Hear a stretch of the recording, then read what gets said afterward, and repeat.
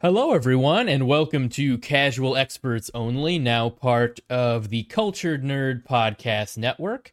On today's episode, we're going to be talking about the Spider-Verse movies, Into the Spider-Verse and Across the Spider-Verse, kind of just getting in depth with, all the cool stuff that's in them and some of the themes that are presented in those movies. And we're also going to be talking about some news, some new sexual assault allegations, and some Marvel films that have been moved around, and lots of other stuff. So, yeah, we'll be tackling quite a few things today, so stick around.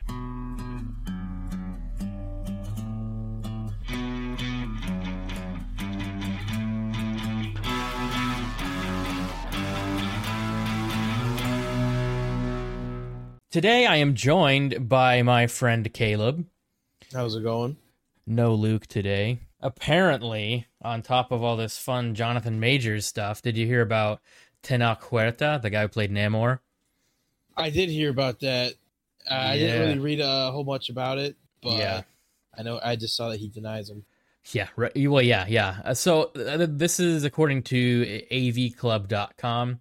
Apparently, a musician and activist named Maria Elena Rios referred to Huerta as a violator and sexual predator and accused him of assaulting her. This was on a tweet. She tweeted this. It was in Spanish, so, obviously somebody translated it, but everyone's kind of saying the same thing. And yeah, so basically she accused him of assaulting her and, saying it was very difficult to talk about it. Talk about this, about someone who is loved in the world for playing a character in a movie like him. And I think a couple days ago, so I think like the day after or something, Huerta's publicist shared this statement: "A false and completely unsubstantiated accusation about me has spread like wildfire, and I cannot let it go unchallenged any longer. About a year ago, I dated Elena for several months. It was entirely consensual at all times, as countless others can attest, and throughout it was a loving, warm, and mutually supportive relationship. After it ended, however, Elena began to misrepresent our interactions both privately and in front of groups of mutual friends. As a result, a few months ago, I engaged a legal team to commence the appropriate actions to protect my reputation and refute these irresponsible and false accusations that cause great prejudice and damage. Although I am by no means perfect, I know that these allegations are simply untrue, and while I will always work to improve myself, I need to contest claims that are both false and offensive. I'm deeply grateful to my family and the people who have supported me, and greatly appreciate everyone who is willing to look at the facts and reflect before rushing to an untrue and unjust conclusion." So, that is his statement. I hesitate to, say anything beyond that, really, be like, oh, well, I believe her, or I believe him, I mean, at this point, it's pretty much, his statement definitely seems to give more detail than her accusation did, but other than that, it's really hard to tell. I mean, usually when this happens and the guy did do something messed up, usually other people start coming out and speaking out. So I guess we'll see if any of if that happens, but, yeah. Definitely. But yeah, just the fact that like what he said, I'll be honest, his statement does sound convincing, but that doesn't necessarily mean anything. It's just hard to tell. There's no real evidence. It's kind of just a he said, she said kind of thing, Yeah, it was very strong worded. Mm-hmm. I feel I usually don't take a side in this until it's settled in court. Right. But I mean, I agree that usually people, scumbags like that, are more than just one-time offenders. Right. So, I mean, like with, things are still in development with Jonathan Majors, but pretty soon after the initial incident, several other women kind of came forward and started cooperating with the district attorney's office, So I guess we'll see what happens with this, if it's just more of a personal dispute, or if it, there's some truth to it. I don't know. I guess we'll see going forward. But it is getting kind of tiring. Like every other week, there's more bad news about this kind of stuff. But It's really just sad to see. Yeah, seriously. But yeah, some more, I mean, kind of sad news. I don't know. Several Marvel films have been delayed, seemingly because of the writer strike going on. Which I'll be honest, like I'm not happy things are getting delayed, but at the same time, I would rather them be delayed, than than the studios trying to work on them during the writer strike and then them just turning out like really crappy. I would rather them delay the projects and have a good product at the end than, just trying to like kind of stitch stuff together that very rarely turns out well. I 100% agree. It's very sad to see some of these movies I'm really looking forward to where I have to wait even longer now, but Sure. I'd much rather have a higher quality project. Yeah, right. Like especially like with Blade and Thunderbolts, because those movies seem to be going through a lot of changes, and I'd rather wait and then make a good movie than them go forward and make some shit. Didn't Deadpool 3 actually get moved up a few months? Yes, because that's the only one that's currently still being worked on because they finished the script. There are just some weird stipulations where like Ryan Reynolds can't really improvise on set because he's a writer and he's part of the WGA, the Writers Guild. So technically it kind of falls in like the gray area of like it's he's technically writing if he improvises and they use it, so but other than that they're still filming and everything. So Deadpool 3 did get moved up from November 8th to May 3rd, which honestly I'm actually happy about this because Deadpool 3 is one of my most anticipated Marvel movies in the next 100%. couple years, so it got moved up like over like 6 months, I think. So yeah, something about that. Yeah, so actually it's probably like about 6-7 months. So yeah, that's pretty nice. But all the other movies, and speaking of Marvel movies, Captain America: New World Order got retitled Brave New World, which nobody really seems that happy about because New World Order is just a way cooler sounding name. And it's based off of some stuff in the comics too, but so Captain America: Brave New World is moving from May 3rd, 2024 to July 26th, 2024. So just a couple months, honestly. It's not a huge deal. Thunderbolts is being delayed until December 20th, 2024. Blade is delayed till February 15th, 2025. And Fantastic Four is moved to May 2nd, 2025. Now, I think the biggest kicker for me, is the two Avengers films, which are like really being, delayed because they were both initially supposed to come out in like 2025, I think. And now they're a year and 2 years after that. So Avengers Kang Dynasty is now being released on May 2nd, 2025. Oh, no, sorry, May 1st, 2026. So that got delayed like a whole year. And then Avengers Secret Wars is now coming out on May 7th, 2027, which kind of sucks. I don't want to have to wait, another. Well, to be fair, it's only like 4 years from now, I guess. Yeah. But 2027 sounds like a long ways away. I feel like part of that's got to be the part of the whole Jonathan Majors thing. Yeah, probably. It's not really looking too good for him right now. No. And if they do have to find another actor, it's gonna take a lot of retooling, or if they have to like shy away from using Kang as a villain, as the main villain. Mm-hmm. It could definitely take some major rewriting and retooling and like just a lot of change of plans. So, yeah, I think you're right about that. And I think, the Avatar films got moved around too. Like, I really couldn't care less about those movies, to be honest. But I agree. Let's see. So Avatar 3 has shifted to December 19th, 2025. Avatar 4 is December 21st, 2029. Jesus Christ. And Avatar 5 is December 19th, 2031. Like, Jesus, they're planning this movie out to 2031. Like, holy hell. Imagine if they're all just, like, rehashes, like, very similar story. He just, like, changes the environment. Like, the second one's water. The third one's fire. The fourth one's, I don't know. Well, that's true, though. Isn't the third one going to be, like, some sort of fire tribe? That's what James Cameron said, yeah.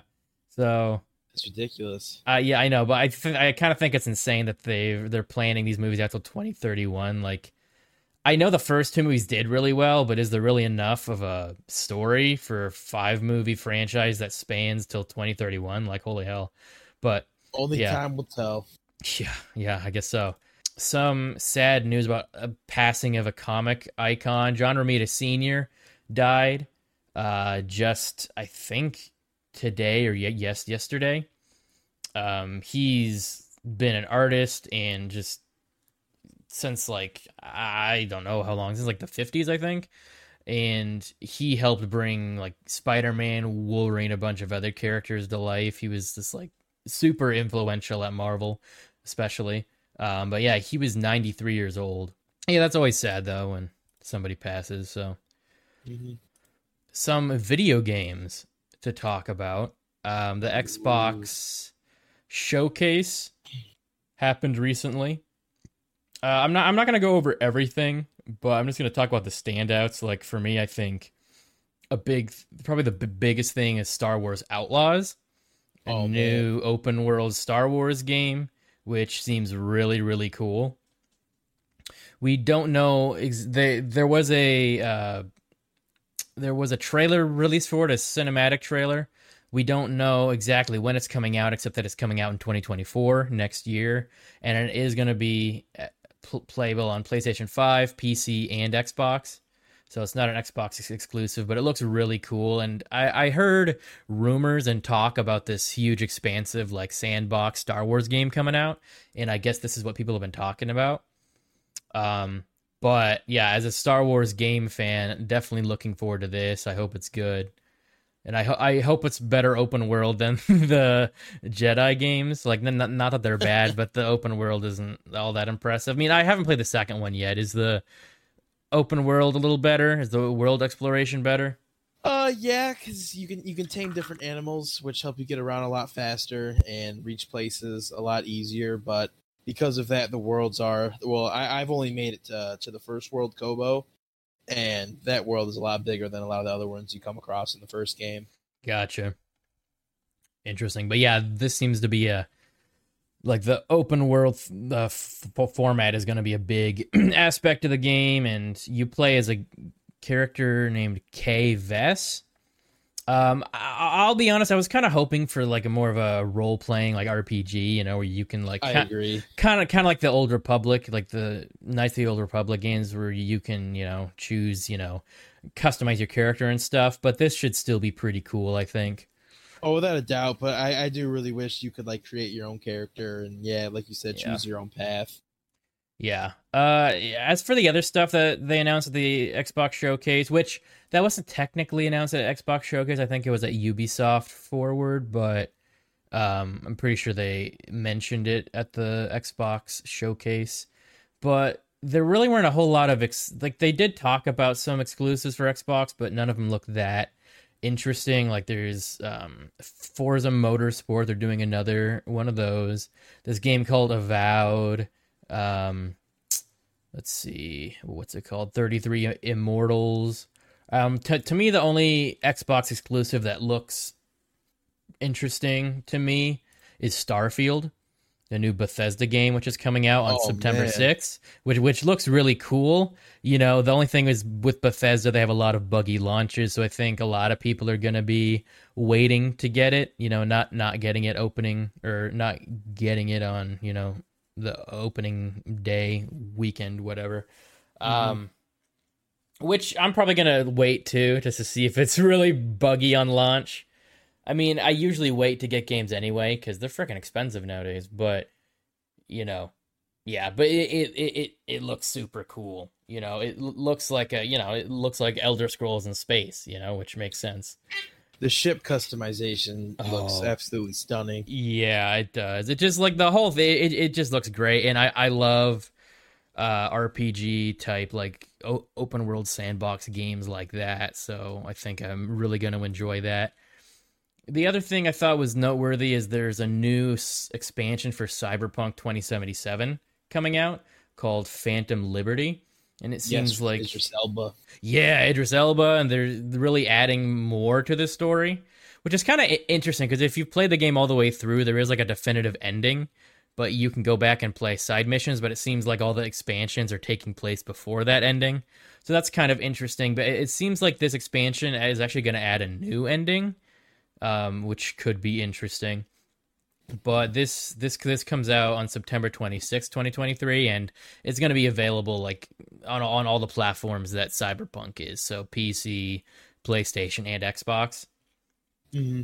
But yeah, that's pretty much all the game stuff really that I wanted to talk about. There's a lot of other stuff, but none of it really, interests me that much. I'm not like so into gaming that I, have to know every bit of gaming news, I think there is an expansion for Fallout 76, but I don't play that, so it doesn't really matter too much. But yeah, that's. Oh wait, no, I was gonna say that's all the news, but there is something I've been meaning to mention since like the last couple episodes. I just kept forgetting, but apparently the rumored cast for the Fantastic Four, this is supposedly leaked by My Time to Shine Hello, who's a scooper. Kind of like most scoopers, very hit or miss whether their scoops are reliable. But according to this scooper, the cast is going to be Adam Driver as Mr. Fantastic, Margot Robbie as Invisible Woman, Paul Mescal as the Human Torch, and Daveed Diggs as the Thing. But there's been no official confirmation about this or anything. So, but yeah, what do you think about that cast? I think Adam Driver and Margot Robbie are going to be able to land the characteristics of Reed Richards and Sue Storm perfectly. Yeah.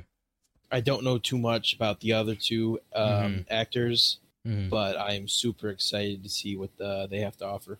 Yeah, like I feel like I don't think I would necessarily have picked any of them myself, besides Margot Robbie, because she's just kind of a perfect choice.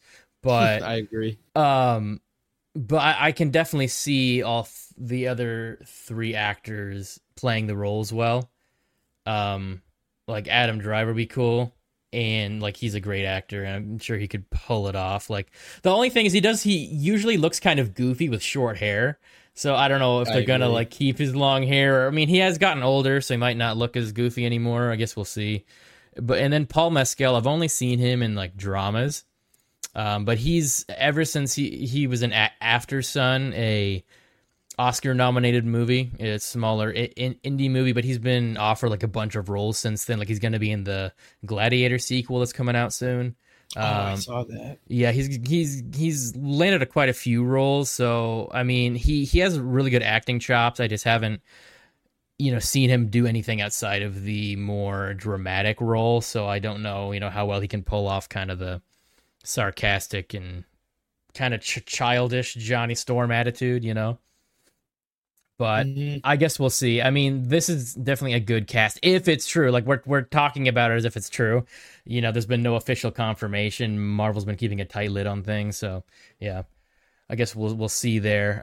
Speaking of casting, I also forgot to mention that there's been a lot of rumors going around about the Superman Legacy cast, like who's going to be cast in that as Superman.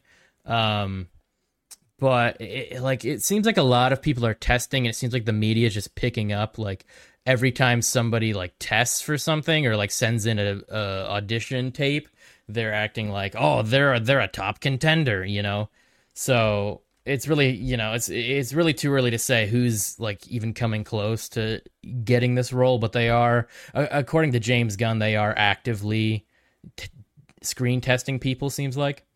Like the name, like Nicholas Holt's name has been thrown around a lot. First as Superman, then as Lex Luthor, and then Superman again. And this guy, what's his name? Like David Corenswet has been through.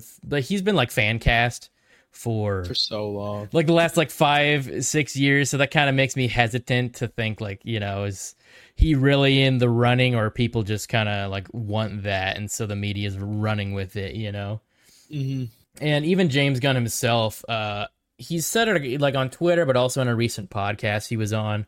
He's basically been saying like a lot of the reports aren't true. a lot of the journalists just kind of talk to talent agencies, and the agencies are pretty much like, well, we suggested that our client go up for the role, and then the media is like, oh well, he's a top contender, stuff like that. So it's just like, I would take any sort of media reports about this casting with a grain of salt at this point. Yeah, speaking of James Gunn, last thing news related. Apparently, he said that Blue Beetle is going to be the first DCU character, but Superman Legacy is still the first DCU movie. I mean, I think that just means because that's the first one he's actively working on. Blue Beetle was made before he came on board. But if Blue Beetle is the first DCU character, does that mean that this version of the character is going to carry on into, the future DCU movies, or how's that going to work?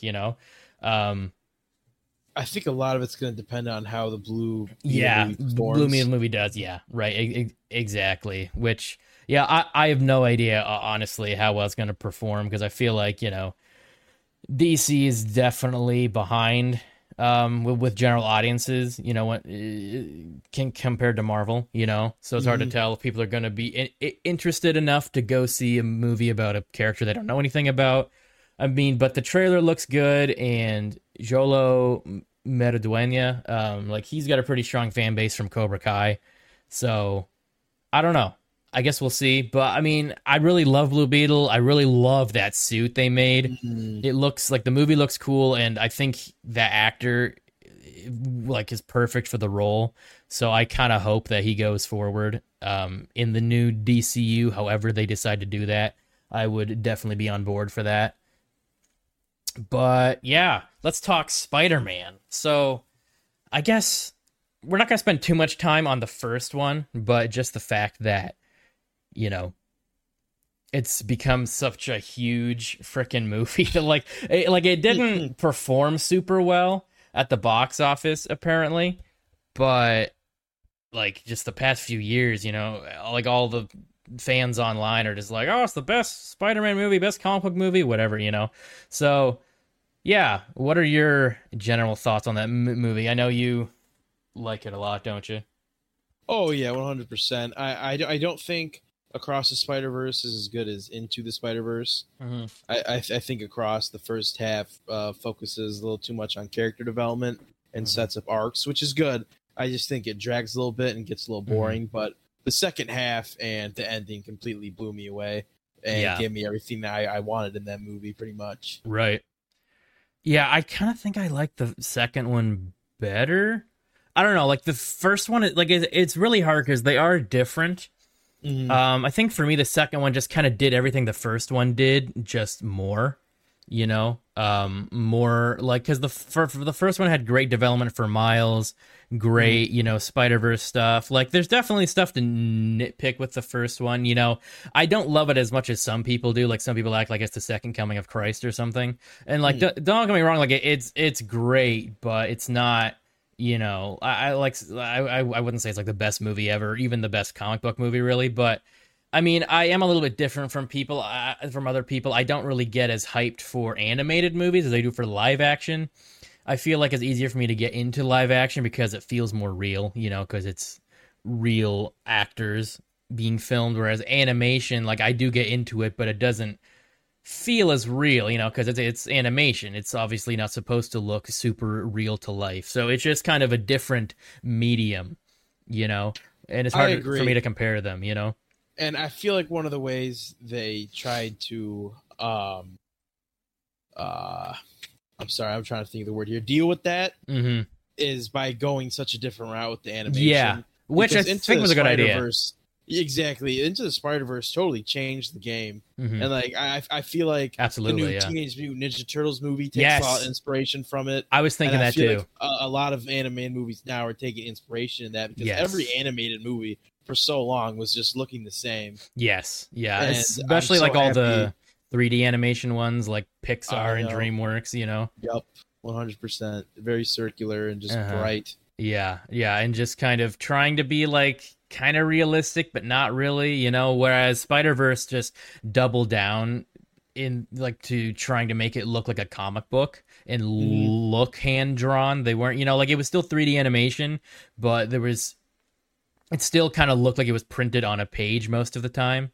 And they obviously just had lots of fun with it and had so many great ideas of how to make it look really unique. And they really just did a lot of stuff you can only do in animation, which was like, why not? You know, oh, yeah, that's awesome. And I think, like you said, other movies have taken inspiration from that. Like I just recently saw the new Teenage Mutant Ninja Turtles trailer, and I was like, oh, this looks a lot like Spider-Verse.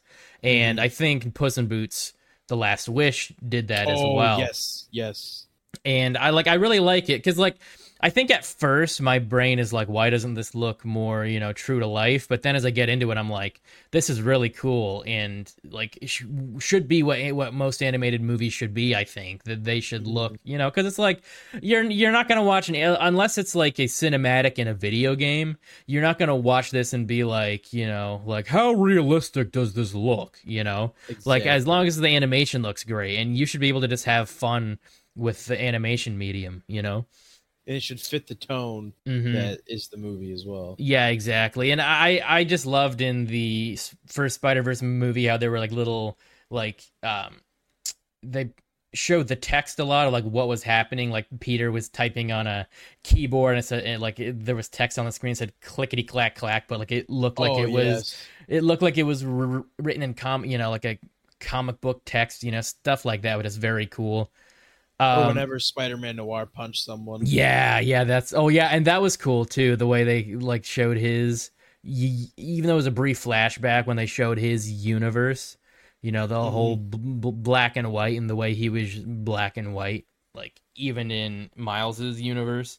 I think, you know, and that's gonna be nitpicky, you know, so nobody, you know, hate me or anything.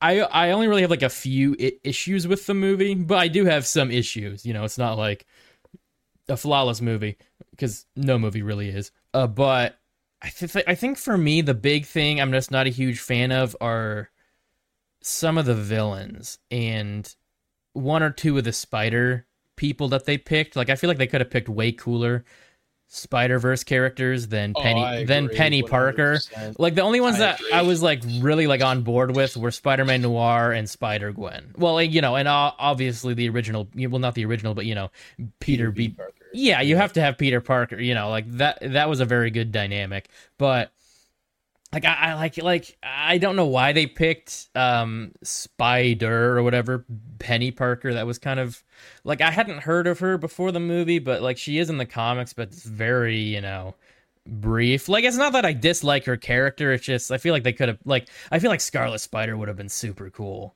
to have. I would have much rather have had him in the first one. And that's one of the other things that bother me about the second one is how he's kind of just like a joke. Yeah, and I understand that he's kind of like that angsty person in the comics, but it's on such more of a serious tone. Yes. And the only reason I even laughed at it is because Andy Samberg really just cracks me up. I think he's great.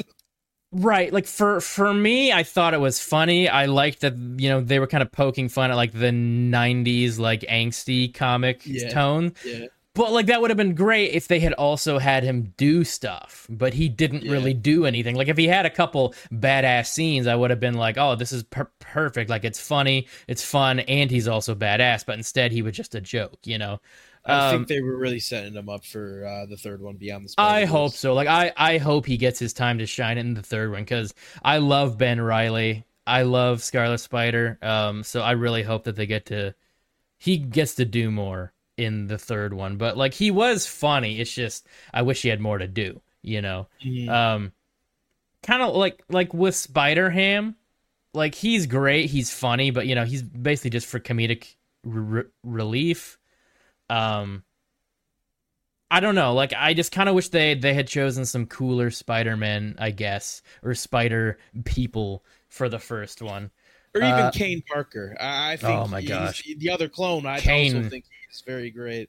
Yeah, like I feel like there was like too many like comic relief characters Yeah. and not enough like cool spider characters, you know. But and that's something I rather liked about Across rather than Into the Spider-Verse, because it was so much more mature. Yeah. Oh, absolutely. Yeah. We'll get to that in a minute. But I think my only other critique with the first one is that I mean, and this is more of a personal thing, but I don't really like a lot of the character like designs for the villains. Like I think Kingpin is just kind of comically big.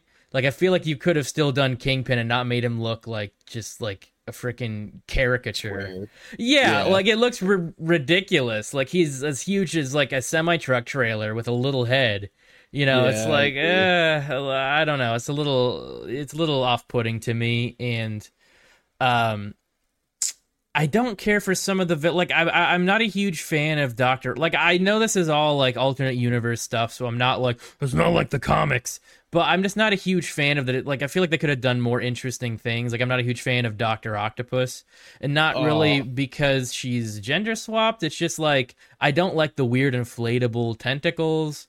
That's fair. I think she's okay, I guess, but this doesn't like I don't know. I feel like they could have made her more more of a Doctor Octopus character. It was basically just like Catherine Hahn with tentacles. Yeah. You know, I do like her. I think that she's very fun and interesting. Yeah, right. But I kind of would like someone a bit more menacing.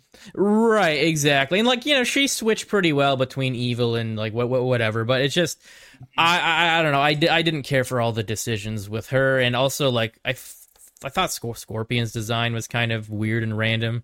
Like, yeah, that took me by surprise. Like he's literally a scorpion, like with scorpion legs, and for some reason is like Mexican or something.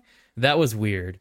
I don't really get some of the character design choices. Like I feel like they just changed it for the sake of changing stuff, you know. Mm-hmm. But that being said, that's, you know, like I said, it's pretty nitpicky stuff. Like the first one is an excellent movie, and I will say it is very tight. Like you mentioned, the second one drags a bit. For me, I think it dragged less the second time I saw it, because I knew, you know, like what parts were going to be slow and what weren't. But I do think the first one's tighter. You know, it's a little under. It's about 2 hours, but it really utilizes every second very well, I think. I agree. I think I feel like there could have been more time to maybe develop some characters like Spider-Man Noir more, you know?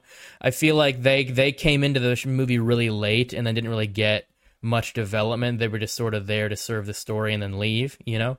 Which I think was their purpose, but I kind of would, you know, being a Spider-Man Noir fan, I would have liked to see more, you know? Well, I mean, we are getting the show.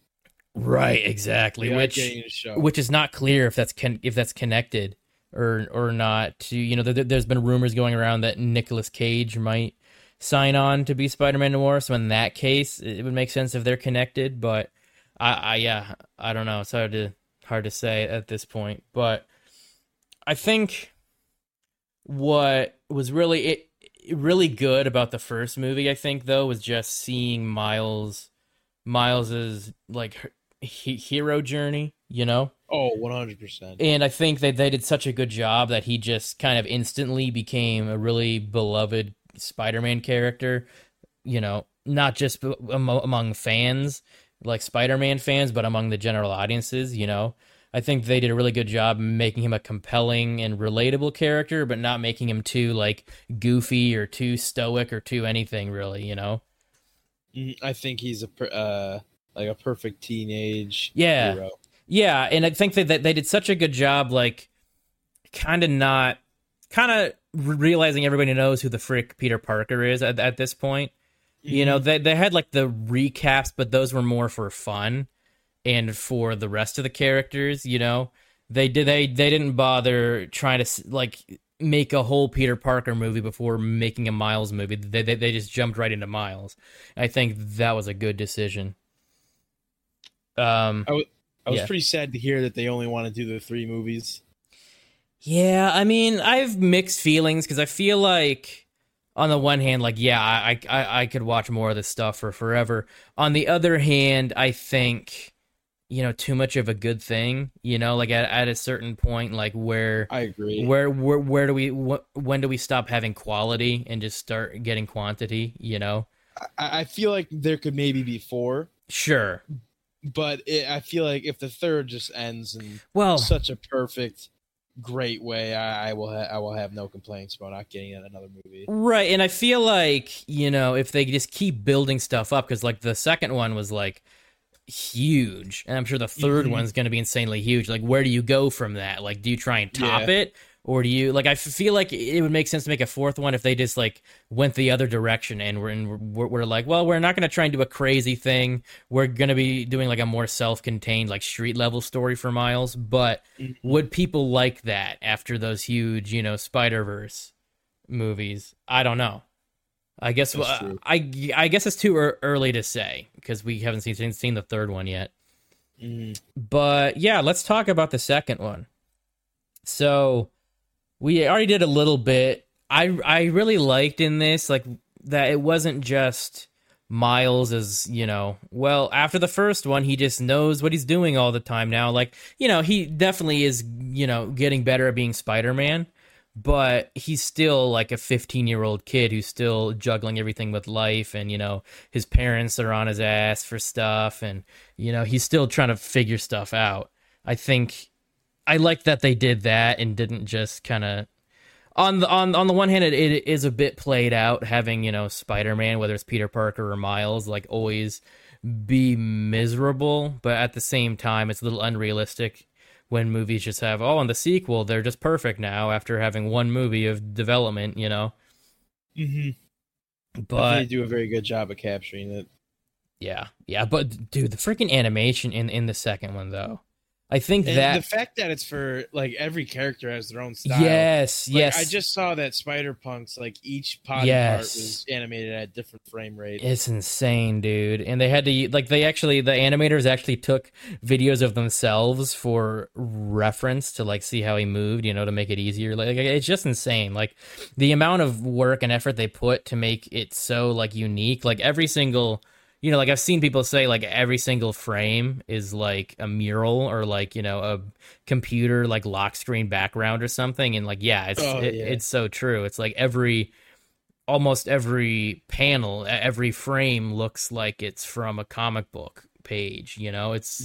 They really did a good job with that, having, so many different animation styles. There were definitely some I preferred over others. Like I wasn't a huge fan of Spider-Punk at first, because his like animation style was so like chaotic. It kind of got hard to get it, but I think the second time I watched it, I was like really into it. For me, it was mostly just when his mask was off. Oh, yeah, that's fair. Yeah, I'll do it in the freaking Spot, dude. Oh man, I was not expecting that, like him to be as like powerful and badass and crazy as he was. He was so cool, dude. He was so goofy, and then when he started to give like his "I created you" spiel to Miles, and how he just like flipped that switch. Yeah. Oh man, that was my jaw dropped. That's such a good example of like being able to make a character like funny and kind of goofy, but also just making them like a really serious and badass character. Because the Spot was literally like his only other like show appearance was in the 90s. Yeah, he was just some one-off goofy ass character, a villain of the week, and made him 10, 20 times better. Yeah. So when they released some like clips and stuff showing Spot, like I think they released that clip online before the movie came out of Spot trying to rob that ATM machine. I was like, okay, so he's just gonna be kind of like an initial little villain for Miles to fight at the beginning. But then they were like, nope, he's gonna be the main freaking like he's gonna be like a freaking destroyer of the whole universe, the whole multiverse. And I didn't see that coming, but like as I was watching the movie, I'm like, yeah, this makes total sense because. Like, I kind of forgot going into it, but watching the movie, I was thinking, like, oh, yeah, his spots are really just, like, portals to other dimensions, So another universe. So I was like, okay, yeah, that actually makes sense to have Spot be the big multiversal villain, you know? Hmm. And apparently the writers didn't want to use Spot at first. I think it was Avi Arad, who has been like a producer for Marvel stuff for like forever. Apparently it was his idea to use Spot, and they weren't like receptive at first, but I think eventually they came around, and I'm really glad they did because he's perfect. I agree. I think his powers are just and like I'm glad like because otherwise I feel like the only real villain would be like Miguel, and I don't really want him to be a villain.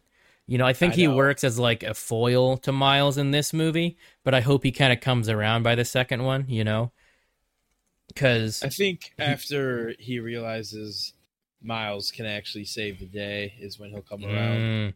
yeah, I think you're right. Which yeah, let's talk about kind of the I don't know.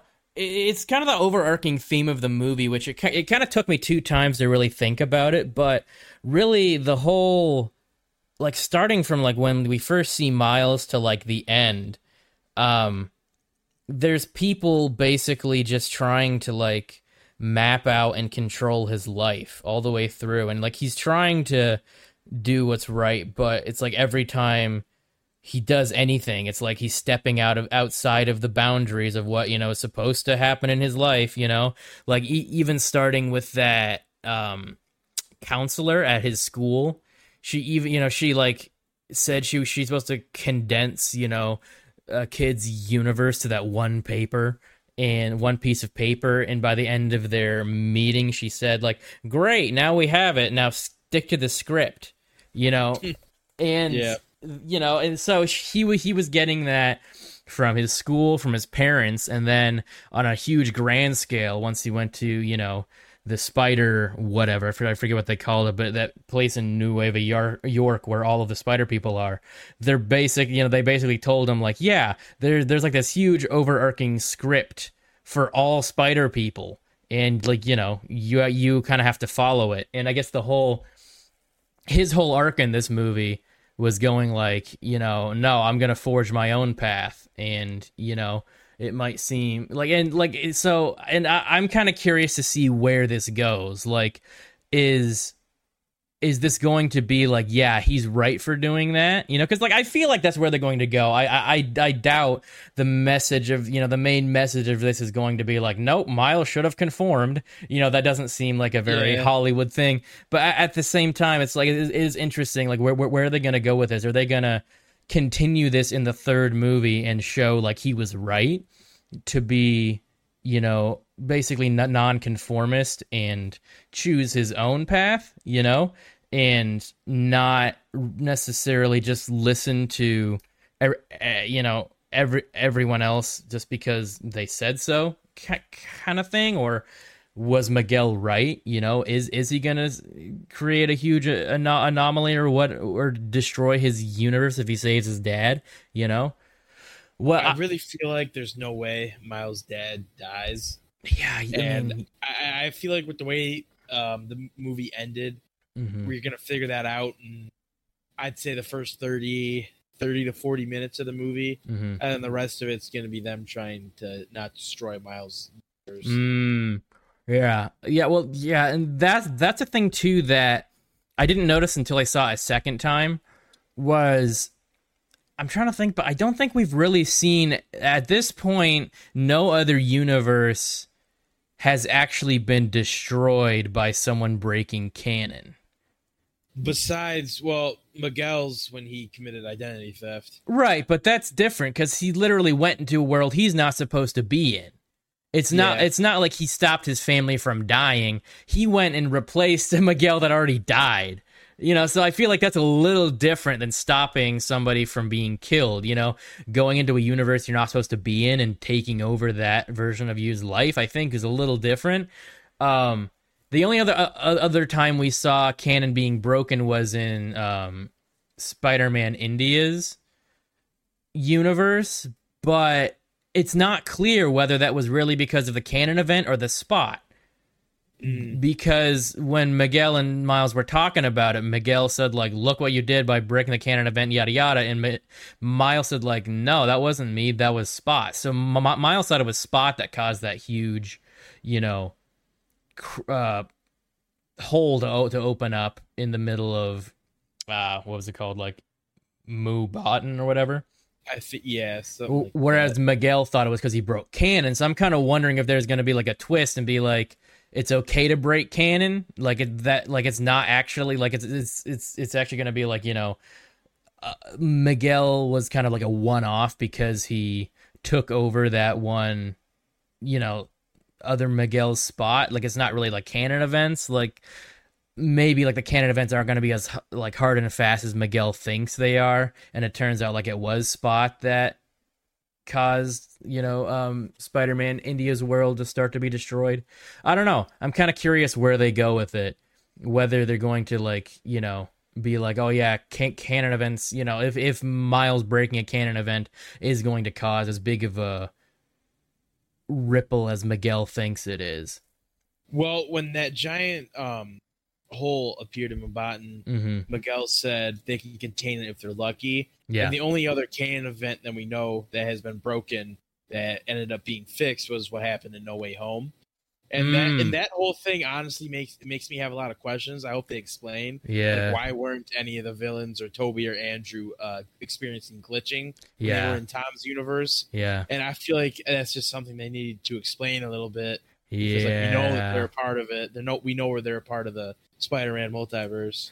Right, which I think is just another thing where they are trying to connect everything, but there are some things that were obviously just not meant to be connected because the same people didn't work on it. You know, like they had some of the same producers, but obviously very different people wrote and directed the Spider-Verse movies versus, you know, the Tom Holland Spider-Man movies. So I feel like they weren't necessarily supposed to be connected, but now the Spider-Verse movies are kind of retroactively trying to kind of connect them. So yeah, I have no idea whether they're going to actually try and actually explain that or not. You know, knowing movies and everything, they're probably just going to not explain that, you know. But like you said, I kind of hope they do. But you know, like it seems like the live action Spider-Verse stuff is just all over the place because No Way Home, that like the rules that were in that don't seem to apply. Like the same ones that were in Spider-Verse don't apply to that movie. And then there was that really stupid end credit scene in Morbius where where Michael Keaton's Vulture just randomly gets transported to Morbius's. Yeah, and it's like it's like the most half-assed attempt to connect the two movies. It's like what? Yeah. So yeah, I guess we'll see going forward, but yeah, man, it's a lot to freaking process, and like the way they ended it with Prowler and Miles, and it seems like Miles is going to use his bioelectricity to get out of that jam, and like so yeah, do you think there's going to be like that version of Miles is going to be like a huge villain in the next movie? A little bit. I feel like they're going to convert him into a hero. I feel like that's something that's going to happen. Yeah, and I feel like it's because of how much foreshadowing there just is in these movies. Yeah. Going back to the first one when Miles ties up Peter B. Parker and he says, "Keep an eye on the hands, not the mouth," and he slips out of the chains. I feel like that's exactly what Miles is going to do. That would be an awesome full circle moment. Yeah. Yeah, I kind of agree. I think they're probably like, at least for me, I think the best way to do it would be for them to kind of team up. Like, especially considering Spot's still a major threat. Exactly. I think he might be able to convince him to like help him. You know, so it would be like the two Mileses and then Gwen and all of, you know, the spider people that she's enlisted. That would be pretty cool. But I feel like, I mean, like, how are they going to go bigger than the last movie? I feel like that there's got to be, like, just an insane, like, Endgame style battle scene with, like, every single Spider-Man. Like, all the Spider-Men that were in this movie, plus more, just all in, like, one huge battle frame, you know? Like, one frame with, you know, of the battle where they're just all on the screen at the same time, you know? I feel like that's the only way to try and top. Well, what and they've done. when Miles was kind of having that vision of like what was going to happen, there is that Mhm. one shot of all those dead Spider-Men around the spot. So I feel like that's another glimpse into the future. Oh, I And didn't even. I don't think I ever noticed that the dead oh, Spider-Man. it showed, yeah. And Oh, one of my interesting. I going missed back that. to like Prowler Miles, one Yeah. of my biggest like theories is that like once because Miles knows that Miles has that hero and that good inside of him. Mm-hmm. After that, he sees what good can come to having a Spider-Man in New York. That's what's going to help him convert. Because that New York that they showed was, there was fires all over the place. It was terrible. Yeah. No other Spider-Man's New York looks like that. And I feel like No. after he sees how nice everything is, that's really what's going to help him change. Well, and what's interesting too is they never said if that Miles was a villain or not. Did they? That is, well, they didn't, but I feel like it's only safe to assume. I mean, I guess, but what if he's like a vigilante, like trying to do what he can, but he's obviously a more jaded version of what this Miles is. But what since there's no Spider-Man, what if he's trying to like be some sense of heroism, I guess, in this lawless universe. That's fair. They just really gave him such a menacing vibe. Yeah, I mean, for the reveal and whatnot. True. I mean, he could just be like a really, he could just be more of like a Batman character, or it could just be talking out of my ass. I don't know, but like, do you think Peter Parker exists in that universe? Man, and if he does, he's got to be like he doesn't have his powers, obviously. So what's that? What if he ends up meeting Miles too? That's a fair point. Maybe in that universe, Miles is the teacher. That would be interesting. That would actually be that would be kind of cool, though, if they somehow like rectify that universe and give that universe a Spider-Man, whether it's Peter or Miles or some other person in that universe. That would be kind of interesting. Miles Spider is dead. He can't be Spider-Man. Right, exactly. So they would have to somehow try and recreate what happened or something, if there's like an Alchemex there or something. Exactly, because the way Miles' fate changed when his spider sense was going off in the first one, when it was green and purple, the blue and red. Mm-hmm. It could be something like that. Fate can change, and Miles already proved that because he's an anomaly. Well, yeah, and that's a thing too, because Miguel said he's like the first anomaly or whatever, but his universe hasn't broken apart. Like just like anomalies don't seem, I don't know, like they seem to capture anomalies because they cause damage to their universe, but Miles has been in his universe for like a year now, and he hasn't caused any anomalies, or any damage to his universe, has he? No, I don't believe so. So yeah, I feel like there's more to this than Miguel seems to think there is, and I really hope they flesh that out in the third one. That'd be very interesting, and I kind of feel like a decent part of the third one is going to take place on Earth 42, that messed up one that Miles ends up being in the end, which I think would be very cool if they just explore different stuff. And so pretty cool. I kind of forgot to mention Gwen earlier, but she got a lot more screen time in the second one, and I was all for it. I thought it was very interesting. They definitely retcon some stuff seemingly from the first one, like her dad looked completely different from the first movie, like and so did Peter. They made Peter look like the other Peters in that movie, whereas in this one he looked a lot skinnier and scrawnier, and he was voiced by Jack Quaid, which was kind of funny. But yeah, I thought her universe looked really cool with all the art and stuff, but they really drew direct parallels to her and Miles, like having as being very similar. Like they were both people trying to do the right thing, but kind of trying to do it their own, their own way. But everyone in their life was trying to like control them, like freaking Jess. Oh my God. That's like one of the things I didn't care much for. Yeah.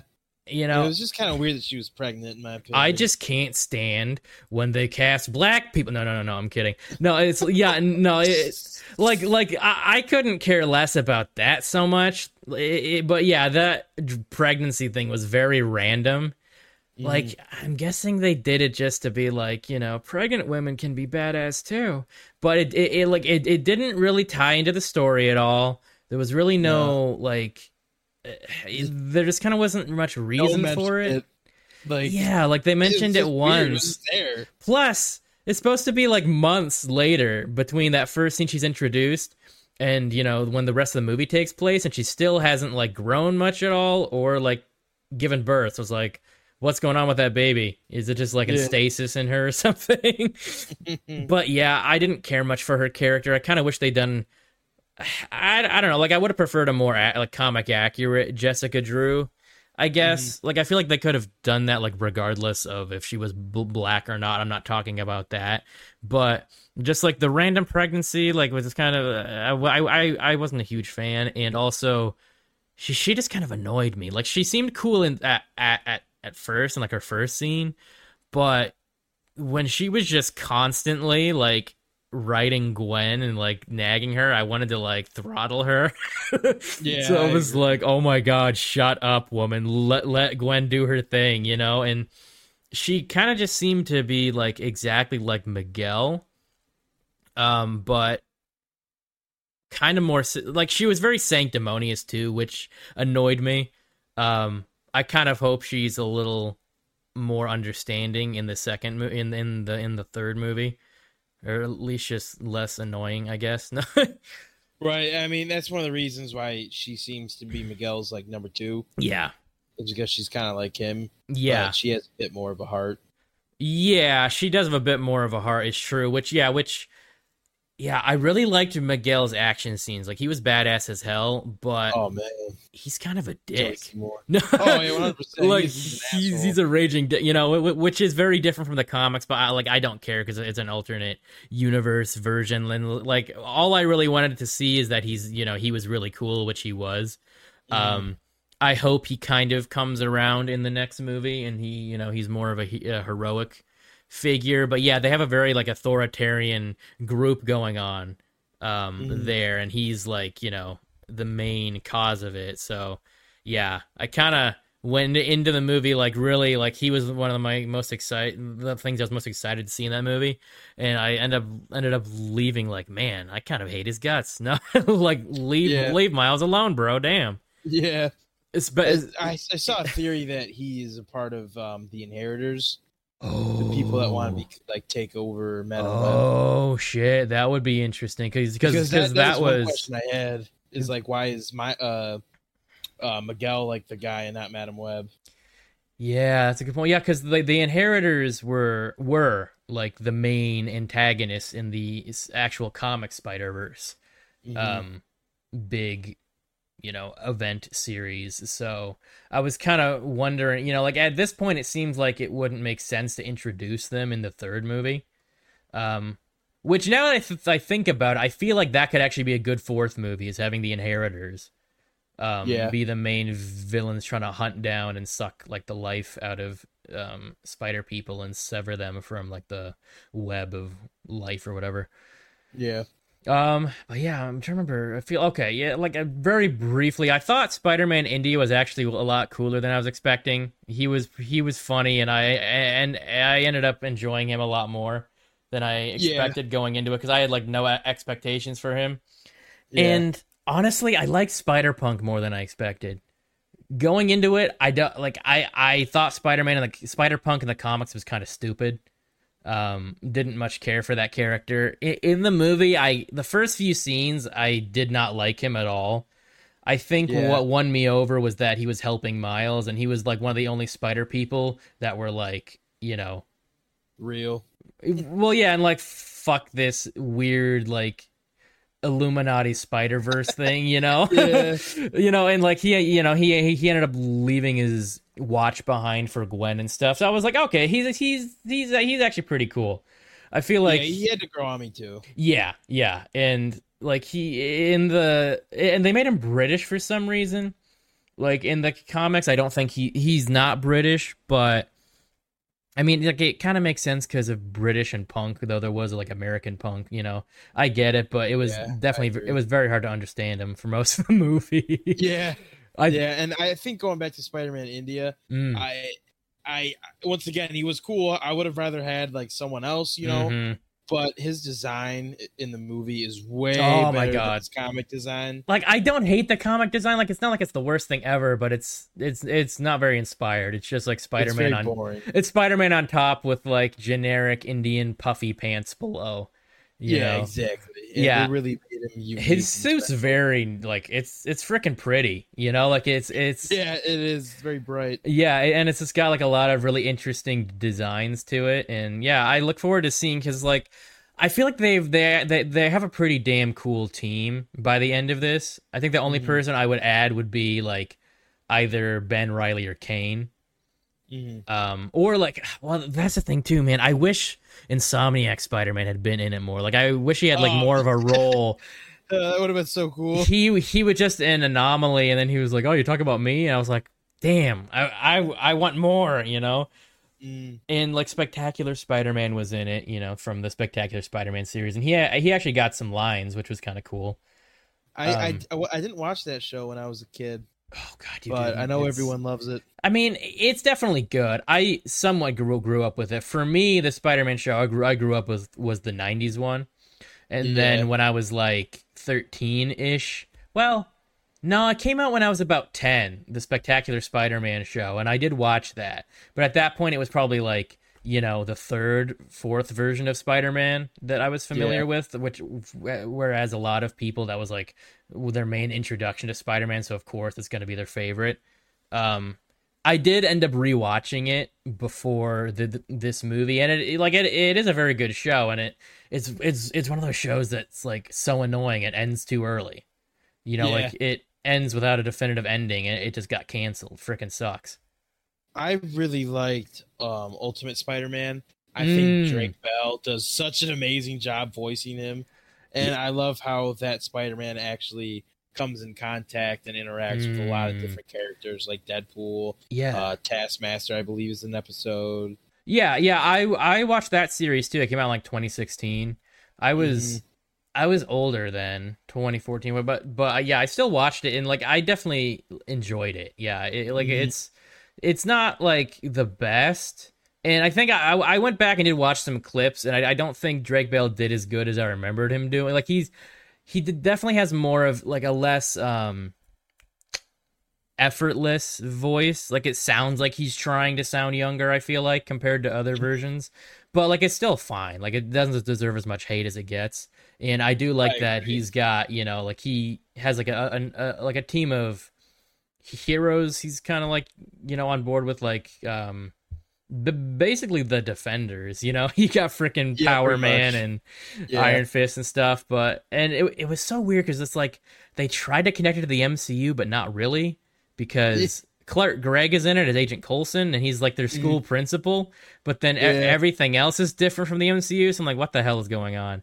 And I believe that that series was was the one where Donald Glover voiced Miles when Peter went to another. Which, speaking of Donald Glover, speaking of Donald Glover, freaking crazy! Like that was the cameo I was not expecting. When I saw that, I was like, "What the hell?" That was once again a jaw dropping thing. And I can't wait for Spider-Man 4. Yeah, that's what that got me excited for. Yeah, exactly. I was like, he better show up as Prowler in Spider-Man 4, even just as like, you know, one of the villains he fights. But like they teased it in the first one. It needs to happen, you know.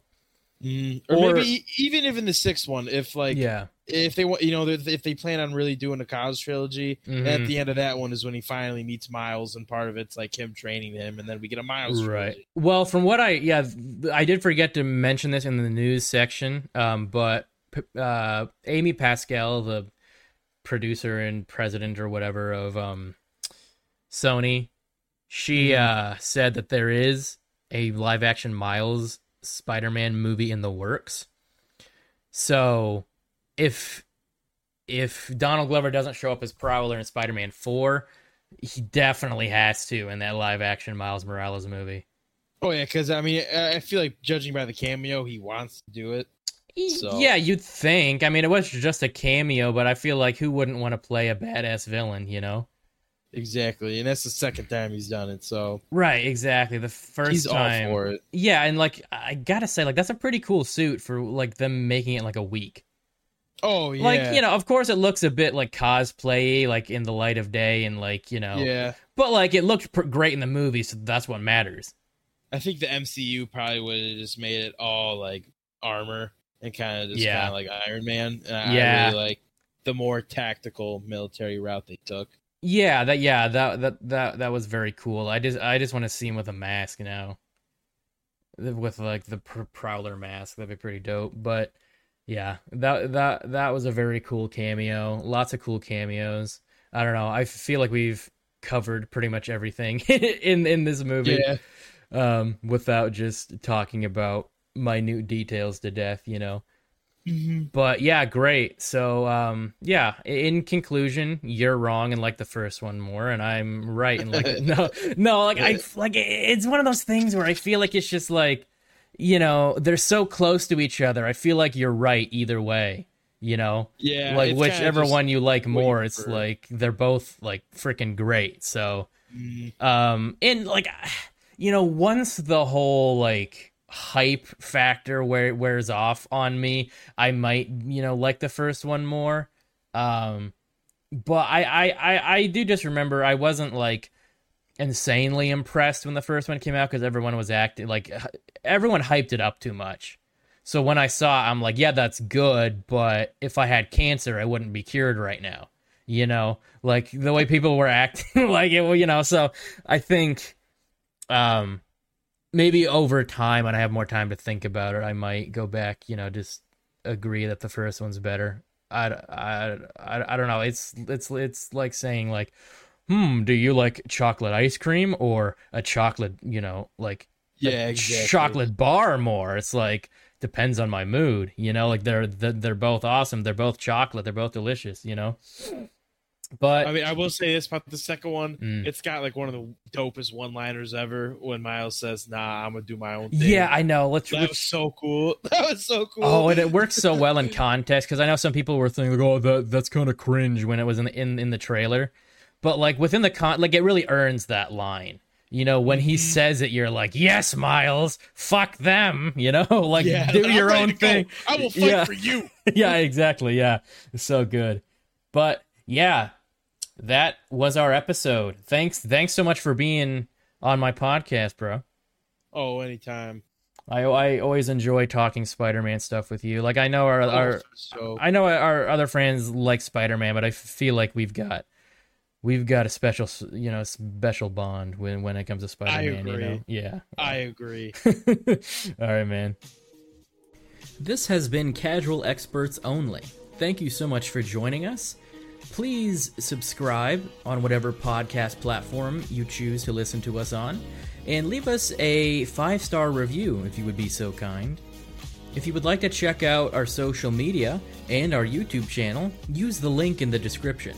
This podcast comes out every other Monday, so be sure to check out all our other episodes. Thanks again for listening. Until next time.